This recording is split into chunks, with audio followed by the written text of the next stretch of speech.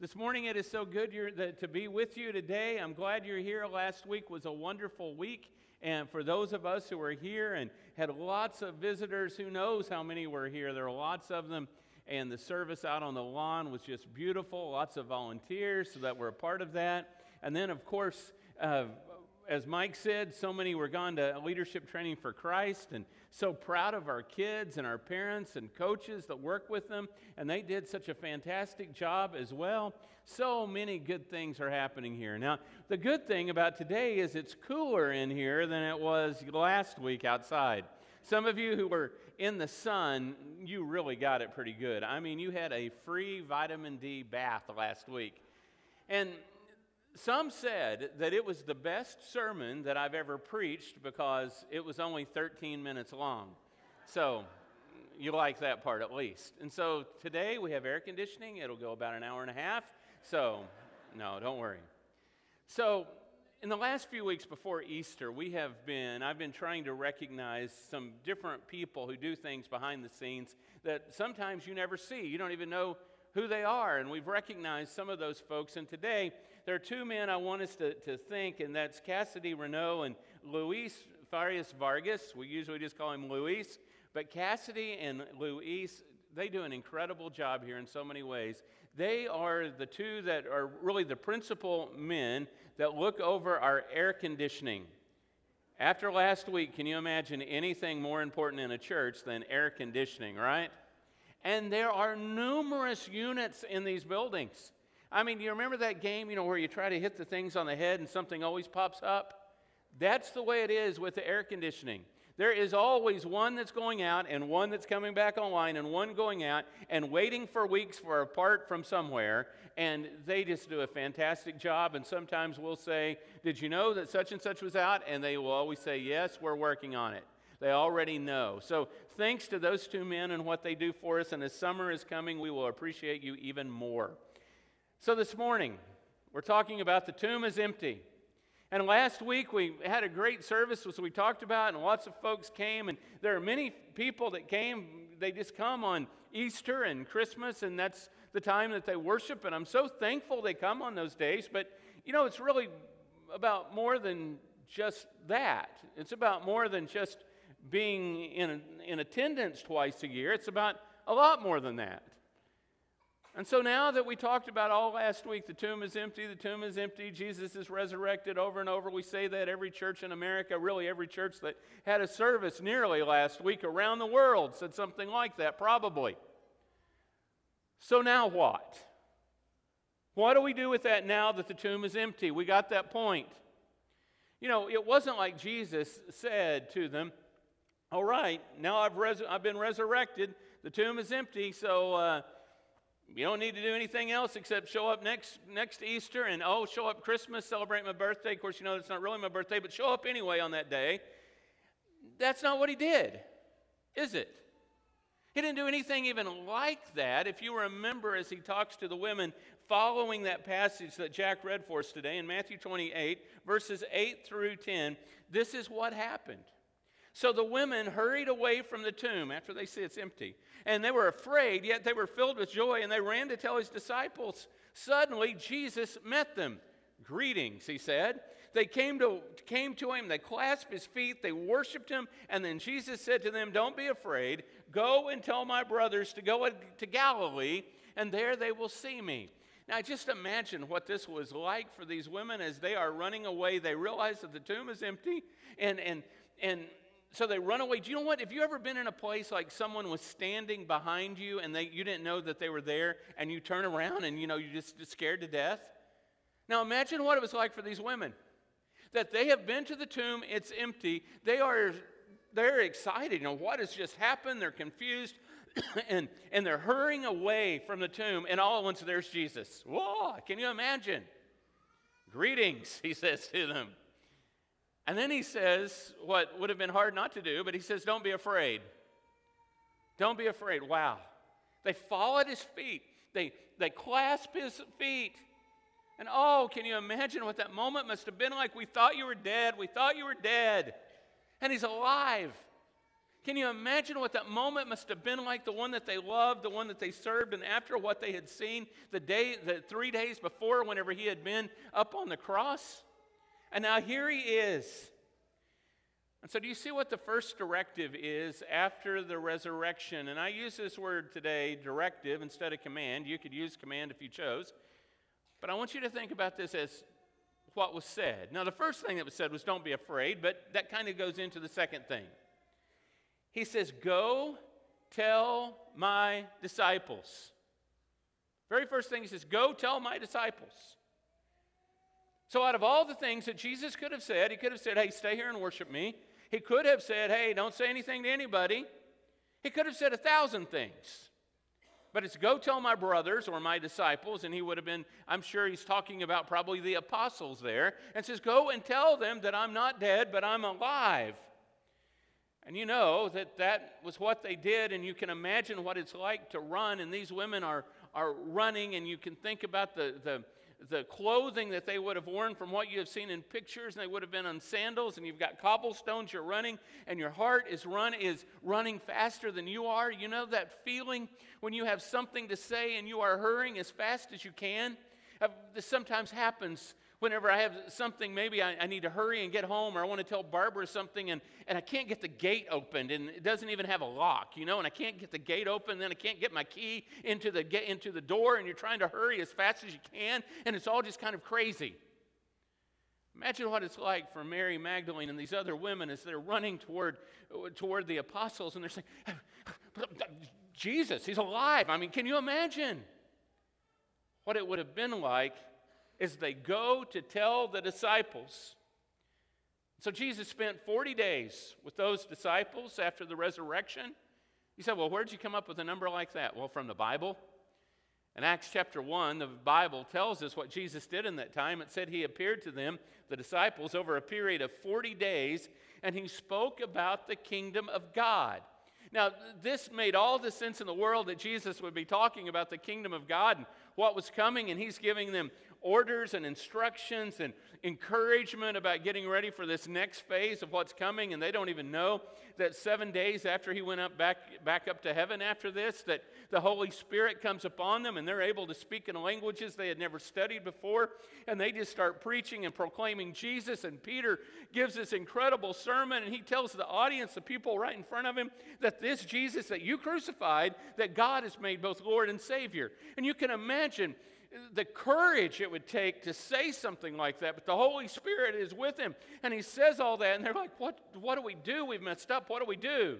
And you remember he tells them, repent and be baptized in the name of Jesus for the forgiveness of your sins, and you shall receive the gift of the Holy Spirit.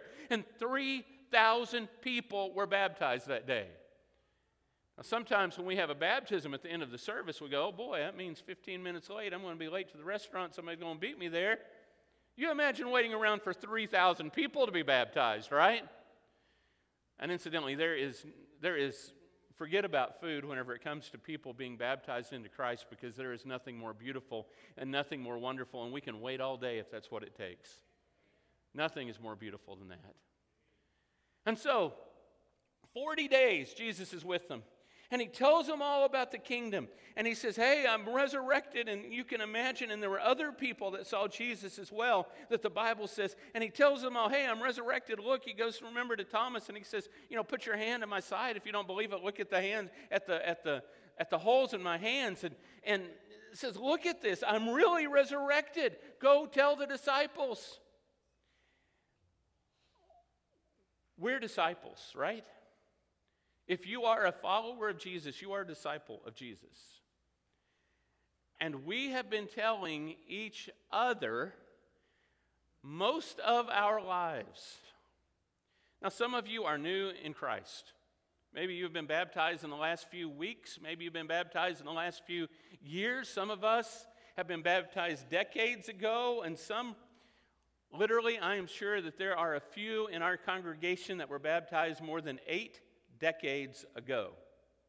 There is no better kind of church to work in than one that is multi-generational, because it looks like the body of Christ. The body of Christ ought to have young people and older people. It ought to have everybody in it, because it's what the body of Christ looks like. Body of Christ ought to have people that are of various races and of various backgrounds, people with a little, people with a lot, but all people working together and serving Jesus. Some of us, we've been telling each other for years about the resurrection. Matter of fact, this morning, that's what I've already done, right? I've told the disciples today about the resurrection. I have told you about the resurrection. I told you last Sunday about the resurrection. Every Sunday, nearly, whenever I do the invitation, as we call it, at the end of the sermon, I talk about the resurrection. For those of you who teach class, you have talked about the resurrection. You've talked about it to your friends. You've gone out to eat, and probably the resurrection at some point has come up, and you've talked about those things. For years, we've talked to each other about the resurrection. We got that part down, right? We figured that part out. But it is supposed to go past us. It was never supposed to be kept just among the disciples. But yet, that's what a lot of us do. A lot of us, it never gets out of our circle of people who think exactly like we do. Oh, I'm not going to tell him because he's not a Christian. I'm going to tell her because I don't know if she believes, and so therefore I'm not going to talk about this. You know that thing, you never talk about religion or politics. Who came up with that? Somebody who didn't want to talk about religion or politics. I'd rather not talk about some of those things personally, but I'm going to talk about religion. I've got to talk about faith. And even to take it past that, I don't want to talk about religion. I want to talk about faith. I want to talk about Jesus. I want to talk about how we can know Jesus better. And so there was another directive that's in the Bible there. And it comes right there at the end, after that thing about go tell my disciples in Matthew 28. At the end of the chapter, and still in Matthew 28, there's another directive, the second one, verses 18 through 20. You probably heard this one if you've been to church some or gone to Bible class. It says, "Then Jesus came to them and he said, 'All authority in heaven and on earth has been given to me. Therefore go and make disciples of all nations, baptizing them in the name of the Father and of the Son and of the Holy Spirit, and teaching them to obey everything I've commanded you. And surely I am with you always to the very end of the age.'" Your version may say to the very end of the world. It's the same thing here. He says, this is the second one. Go into all the world. It does not matter what language a person speaks. It doesn't matter what their citizenship is of whatever country. It doesn't matter what their race is. Go into all the world and preach the gospel and make disciples and baptize them in the name of the Father, the Son, and the Holy Spirit. And Jesus said, "And I will be with you always." Always. So this is the second directive. Yet, for many of us, we say, yeah, well, I do that. You know, I put a check in the contribution. We used to say whenever we pass the plate, we put a check in. Now we say, well, I put it in the virtual plate online, right? Wherever it is, put that check in, right? And so I do that. But do I do that as far as opening my mouth to other people? Or is it that I'm just paying someone else to do it for me? Is that really what I do? Now, it's important to give. Don't misunderstand me. And I'm so thankful for the missions focus that this congregation has, and thankful for those things. But this is about getting down to the subject of what it's all about Jesus. Now, sometimes because we do lots of great ministries here, we do things like Fall Festival, and we have a great children's ministry, we have a great youth ministry, we let people use our building, and it's so great that we do all those things. We're all for that. But if we never get to the heart of what it's about, to make disciples and tell people about Jesus and to baptize them in the name of the Father, Son, and Holy Spirit, if we never get down to what it was about, we have failed. You see, it's not just about feeding people. It's about getting to the point to talk to them about Jesus. It's not just about letting people use our building. It's about getting to the point of talking about Jesus. And some would say, some on the outside would say, are you trying to proselytize? Yes. Yes. And that's considered a bad thing to do. Do you know why? Because those folks that don't want Jesus to be proclaimed have told the church that the church shouldn't tell people about Jesus, that is not correct. And so we've gone, okay, well, I won't tell anybody. Who are we listening to? It is Jesus that we were called to listen to. It is God we were called to listen to, and through His Holy Spirit. Talk about Jesus and the power of Jesus, because if you want to know what will heal the land, it's Jesus. If you want to know what will heal people, it's Jesus. If you want to know what will bring families back together, it is Jesus.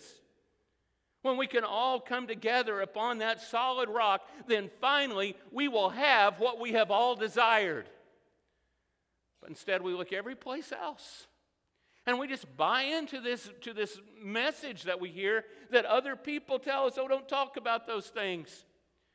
Well, this passage of Scripture that's on the screen right now, it's called the Great Commission, but it has become an omission for most people. Most people never talk about it. I'm not going to bring that up. You got your faith and religion, I got mine, or you don't have any at all. I'd never know because I don't talk to you about it. And so we don't even bring it up. What are we thinking? What are we thinking? There was a time in life when people were ready to talk about their faith, but not anymore. I can tell you, I'm scared to death some days to talk about it. What if someone who I never meet again who thinks I'm weird for a moment? That's what it's about, isn't it? Sometimes we're afraid. What will somebody think of me? How will they react to me? This is who we were called to be. This is what Jesus said. I want you to think of it this way. What if the future of Christianity depended on me? What if? What if it was down to me? It's kind of scary. You said, well, David, God's church will never go away.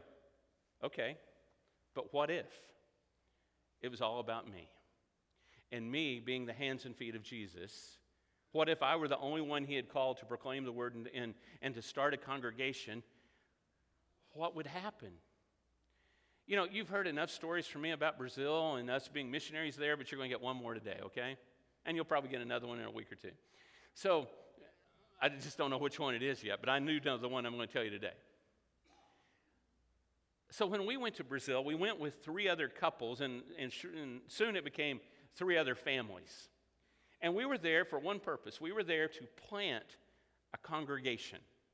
That was the sole purpose. We did a lot of things. We fed people and helped people and did all those things you might imagine, but we were planting a congregation.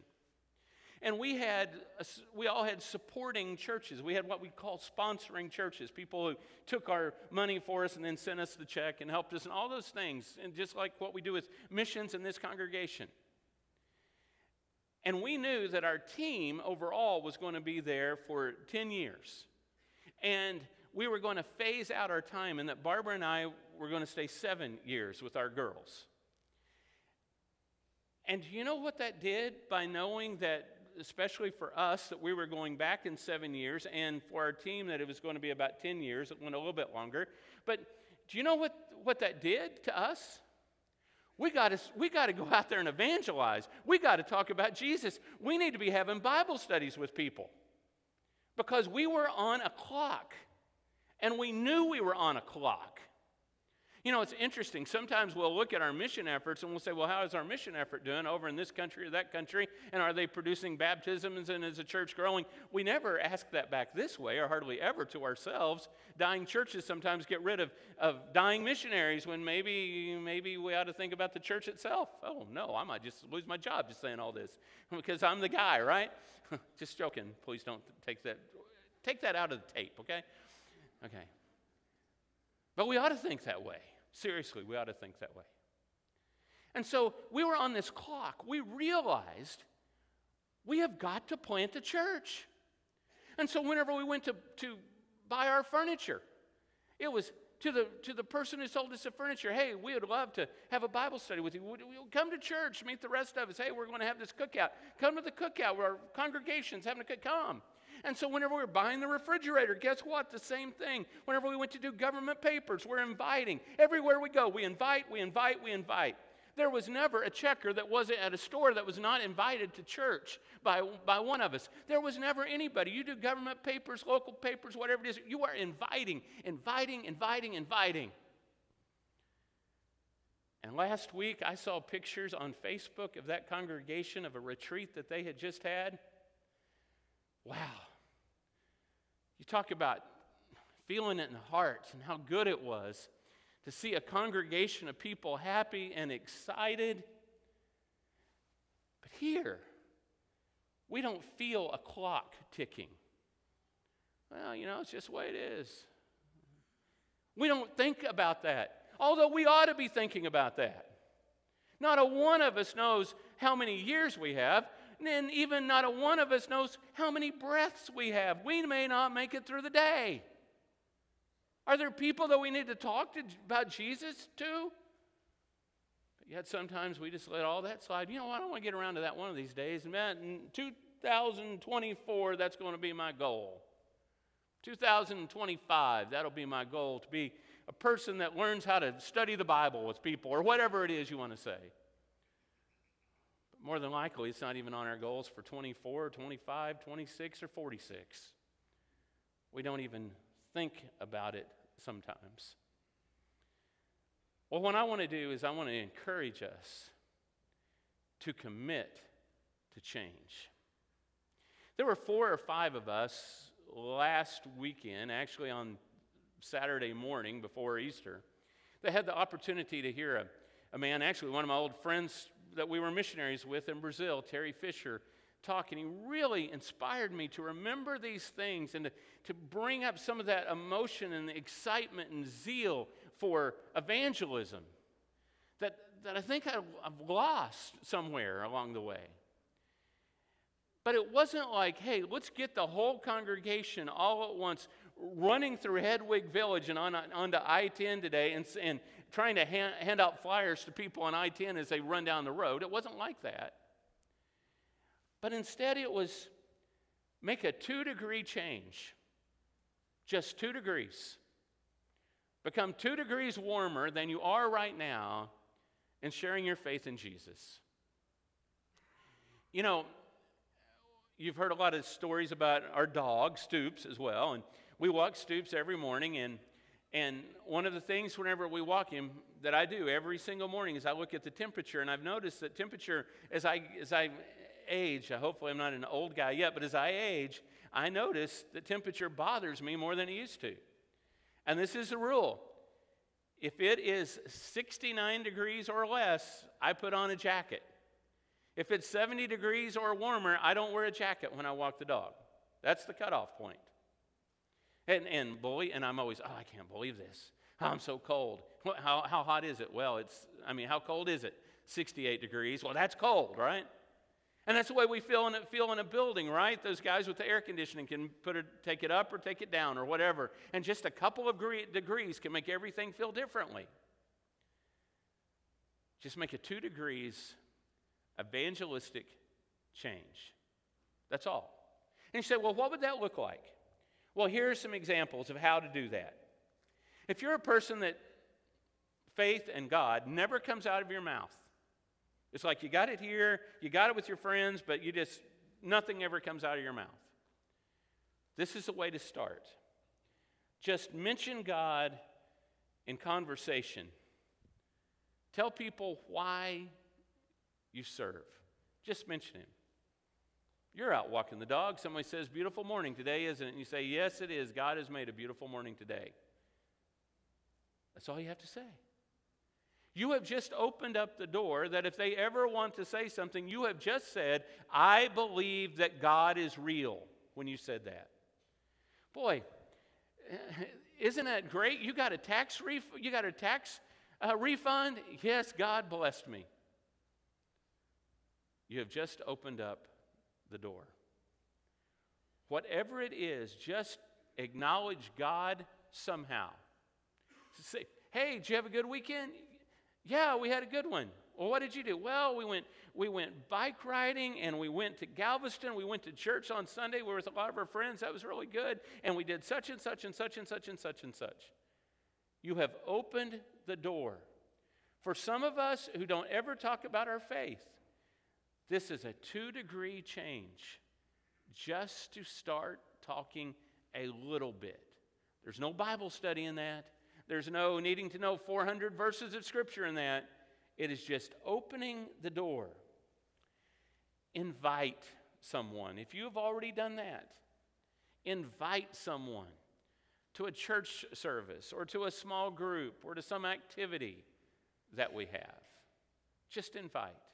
And maybe it's not to the matter of fact, while this is good, this is a little bit like a movie theater where sometimes visitors come in and then they walk out and they only talk to the people they're with, and this is still good.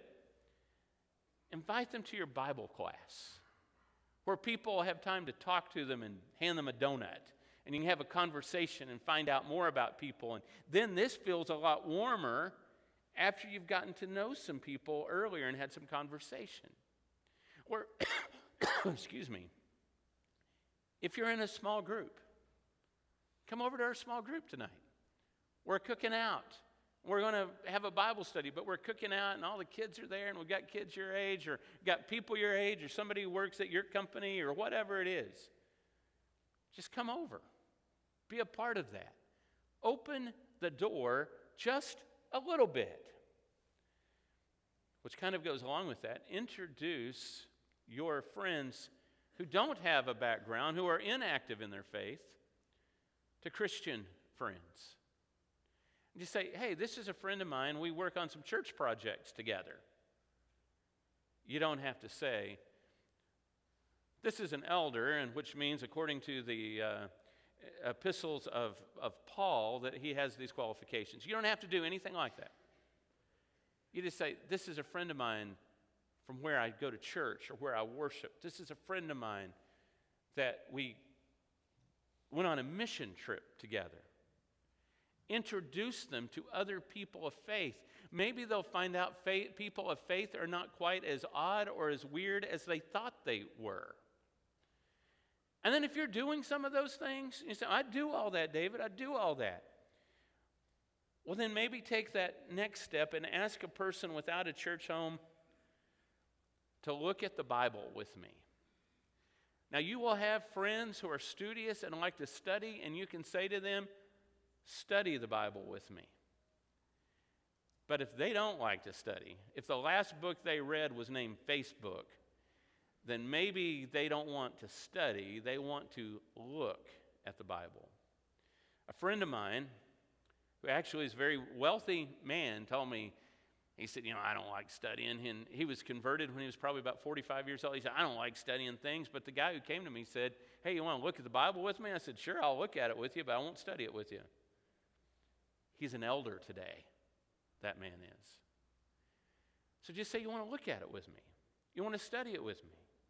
And if you say, well, I'm not comfortable in that, well, we'll share with you how to do that. But if you're still not comfortable with it, I'm happy to help you. There are other people here in the congregation who can sit down with you and your friend and help you. And Travis Bonet and others who lead up our evangelism ministry, they'll help you with that. And we'll get to that point with folks. But just share. Don't just tell each other. Tell those who don't know. The purpose is more to tell those who don't know, because we got it. We need to be sharing with others as well. And this is my question for us today. What am I sharing? Am I sharing an open heart? Or the folks in the neighborhood think, that guy's a mess. Those folks at work think, I don't want anything to do with her. What am I sharing? Sometimes there are things that I see my girls do. They're now women. And I think, oh, yikes, they learned that from me. That's not good. But there are many times that they'll call and say, Dad, you taught me to do this. And that feels good. You taught me these good things to do. That feels great. What am I sharing? Not just with my children and grandchildren, but what am I sharing with other people? I think about people in this congregation who have passed, and we've had several people pass recently. And some of them, wow, they've taught a lot of people who weren't their flesh and blood, but they've taught a lot of people about what it meant to be a servant. They've taught people what it means to be kind to others. They've taught people what it means to be a Christian, and some of them have taught people how to become a Christian. They were a model to all of us. And if you don't have children or grandchildren to teach, maybe you're not married or don't have kids or whatever, you can still model that for the rest of us and inspire the rest of us. What am I sharing? So this morning, if you need to be baptized into Christ, we want you to come forward and be baptized and have your sins washed away and get the gift of the Holy Spirit. And if you're going, what are you talking about? Find me in the foyer. We'll talk about that more. If you need prayer, you can come down. The whole church will pray for you. You can write to elders@mcoc.org and tell them if it's private or public, and they'll pray for you. If you want the whole church to pray for you, the ministers to pray for you, we'll do that. But we want to be closer to God. We want to go and tell. Come this morning as we stand and sing.